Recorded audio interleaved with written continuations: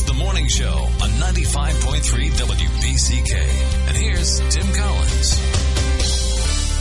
Good morning, 8:08. A little bit later on, we'll talk with Dr. Randy Mudge, radiation oncologist at Bronson Cancer Center here in Battle Creek. And we're going to talk a little bit about lung cancer, what you can do to prevent it, what advances they've made in treating it. Going to talk about the health of our economy in West Michigan right now. Dr. Brian Long is the Director of Supply Management Research at Grand Valley State University, and he's on our line right now. Dr. Long, good morning to you. Yeah, indeed. Good morning. A little bit of a haze out here today, but that's typical of this time of the year. Yes, indeed. Hazy in many ways. Hey, we have some news that our Battle Creek City Commissioners will address tonight. And it ties into the economy. One thing they're going to do is consider an Oprah district for downtown where the McCamley Plaza Hotel sits empty. And this would, if the commissioners decide to create that district, then the owners of the properties could apply for some tax exemptions or deferments, or I'm struggling to find the right word right now. And then they could actually have some incentive to rehabilitate what they're calling an obsolete property. Well, that sounds encouraging to me, I guess. The downtowns of many cities have gone through urban redevelopment for really the last 70 or 80 years, I guess I would have to say. And this is obviously an encouraging trend when they actually do get something fixed up and ready to go again. Well, that's such an important cog in the Battle Creek downtown area. And then, of course, manufacturing-wise, our Fort Custer Industrial Park, and we're actively always looking for new players out there. And the City Commission tonight will look at a tax abatement proposal that could bring in a big snowplow company, Viking Savace, to invest in a $25 million factory that would employ close to 100 people to start by the end of next year. And boy, they're making these giant snowplows. So that's kind of encouraging too. But of course, the big problem that you've noted in your reports recently is these manufacturers finding people to fill the jobs they have. Well, that's the big problem that many are having, and in fact, particularly in the automotive field, the big three in particular have come to the existing suppliers that are doing a great job and say, please expand. They say we can't expand because we can't fill the jobs that we have open now. So we aren't going to spend $10 million on a new expansion just to have it set empty. So this is a problem not just here, but it is a nationwide problem, and it crosses just about every class of job that's out there right now. You've noticed, I have to say right now, this is probably a record level of help wanted signs that have been posted. Almost every business that you seem to walk past has a help wanted sign. And so that's the state at which we are right now. We obviously need more people at just about every level. Well, this company that is planning to move into our Battle Creek area, if they get the tax abatement, wants to. Well, actually, they're kind of excited about being able to work with the Regional Manufacturing Technology Center at Kellogg Community College to help train new hires and that sort of thing. So it's nice that we have that here. Well, one of the problems, as you indicated, is the high schools have been turning out people that are prepped to go to college, and as opposed to what they did a few years ago, which is, of course, they had vocational education. Boy, we've really downgraded the that kind of education, the vocational education, in favor of, again, total across-the-board college prep. And that is really what has hurt us right now. We just simply, the high schools are not turning out the correct people for what the job market is right now. And that is hurting us, I guess I have to say, more than just in the Battle Creek area, but across the nation. Dr. Long, when you collect data for your monthly report, basically you're polling the purchasing managers at industry all around West Michigan. Have you been able to get a take on their thought as to how much the extra $300 a month offered by the government for unemployment, how that figures into, do they consider that a barrier toward being able to get people to come back to work or hire? Particularly at the lower wage levels, yes, they do, because between the already fairly liberal state unemployment and the federal unemployment on top of that, it often does come out to more than they were necessarily willing to offer. Of course, this all comes to an end in September, and September isn't very far away, so to a certain extent, the employers aren't going to be able to use that as an excuse. As we move into the fall, I think what you're going to find is that more than that 37% that we've already polled are going to have to raise their wages in order to attract people. And that's what I see going forward is that $15 an hour that everybody has been talking about. For the respondents to our survey, that's pretty much already a reality. There are some very good jobs out there for more than $15 an hour that they still can't fill for a variety of reasons. And if this new plow company comes in, I do believe they'll be able to fill those jobs because of the curiosity that people are going to have of, gee, it would be nice to go to work for a new firm. Sure, yeah. Now, the U.S. headline employment for July came in at 5.4%, but I was looking at some of the stats in your report. Calhoun County seems to have the highest unemployment, at least for June, at 6.8%. Now, Grand Rapids was fairly high, too, at I think maybe 6.5%, but what's going on there? What's happening, of course, is we still have some lag as far as our local industries are concerned.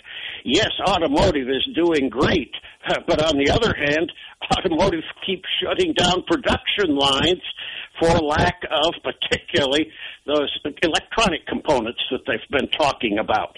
So for that reason, it goes backward in the supply chain. Here we have a local firm that you come to work and they say, well, come next week, we're just plain shutting down because whoever we are supplying already has too much, or in most instances, they are shutting down as well. So that hurts. Of course, West Michigan does a lot of office furniture, and that industry is going through a redefinition or so right now. So we have those kinds of industries right now that are held back, I guess I should say, because of other factors in the economy. and we had hoped that maybe the supply chain woes might ease a little bit, but really not seeing that yet, are we?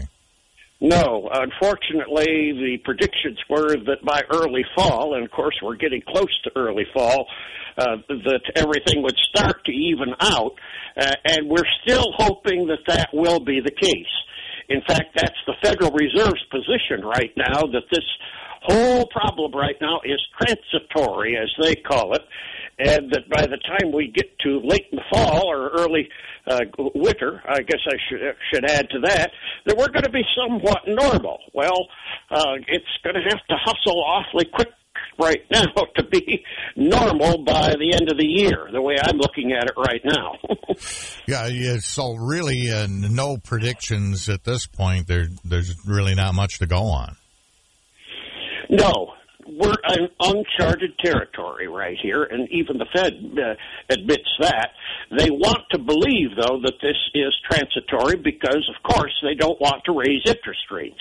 If they raise interest rates, it's not going to be well received by the financial markets, of course, and if they raise them too much, of course, it does slow the economy at a time when we don't want the economy to slow. Dr. Brian Long, Director of Supply Management, Grand Valley State University, is our guest. And when we come back in a moment, we'll look into some other economic factors.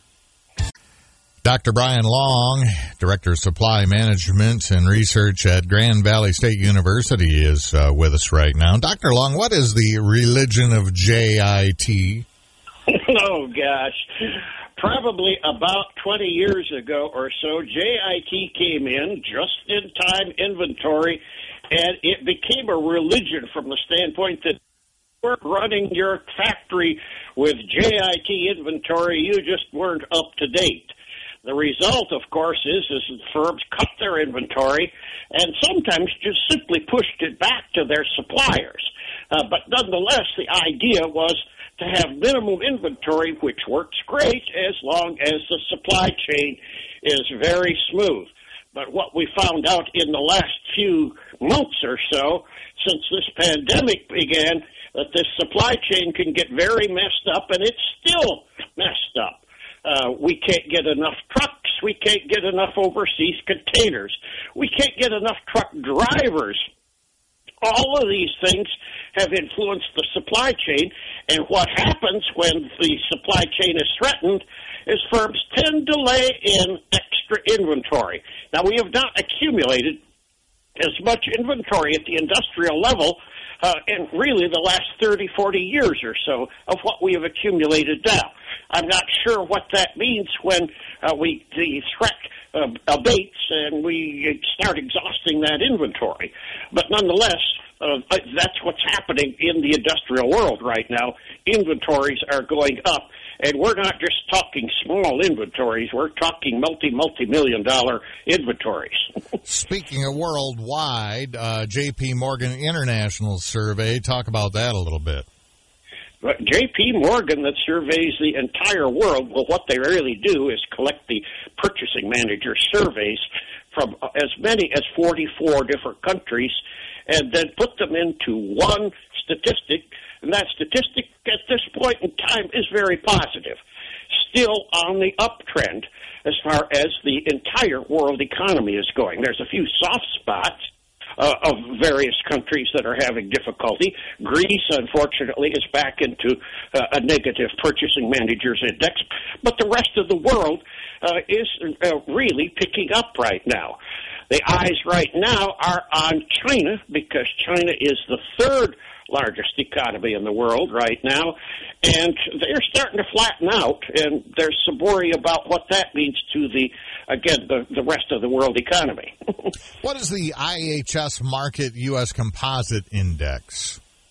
Well, this is the consulting firm out of Britain, IHS Markit, and appropriately, they are an international economic consulting firm. So they are accumulating statistics, again, from all over the world, as they implied. But, of course, they have picked out particular countries that they're going to run their own survey. And in the United States, they are surveying purchasing managers, not unlike what the Institute for Supply Management has been doing since actually 1932 was their first survey. IHS Markit has gotten into the United States and, again, doing a similar survey, and often they come out with slightly different results. And that's pretty much the case for this month, too. They show an uptick, and the ISM survey shows a little bit of what I don't want to call it weakness, but not statistics that aren't as strong as they were. Dr. Long, another thing, too, that I wanted to mention, or at least get your comment on, is this lumber situation. It's people who need to build a house right now, or pretty much even a picnic table in their backyard, are looking at incredible increases in prices. What's going on there? Well, once again, we had a panic of some sort, and we had a bunch of hoarding, I guess I would have to say, accumulation of inventory in anticipation of higher prices. And what has happened since the 1st of May is, of course, we hit that peak that we were talking about, and the lumber futures price is about 1/3 of what it was just as far as last May is concerned. What will happen, of course, is that number, the local numbers will start to come down, but it takes about 6 months or so to wash through the supply chain. And at that point, we really should be back to normal as far as the price of lumber is concerned. Again, we just had this temporary peak that occurred because of a panic. I guess I call it a panic as far as some of the builders are concerned, that they ran out and bought way, way more than what they needed to lay in inventory. and that drove the price up, and now the bubble has burst and it's coming back down. Well, you know the old saying, measure twice and cut once. Right now, measure 4 times and cut once. Right now, that's probably what they are doing, and some have just deferred their plans for that reason. Although the cost of lumber in a house is not what it used to be on a percentage basis. The big cost factors in houses now relate to bathrooms, siding, kitchens, all those kinds of things. Tend to be a lot more expensive than the framing lumber, which is probably the issue of the major increases that we've had in lumber prices. And this is what everybody is talking about when they go to the lumber yard to look for a sheet of plywood and find that it's so high in price. Dr. Brian Long, Director of Supply Management Research, Grand Valley State, thanks so much for joining us this morning. Always a pleasure.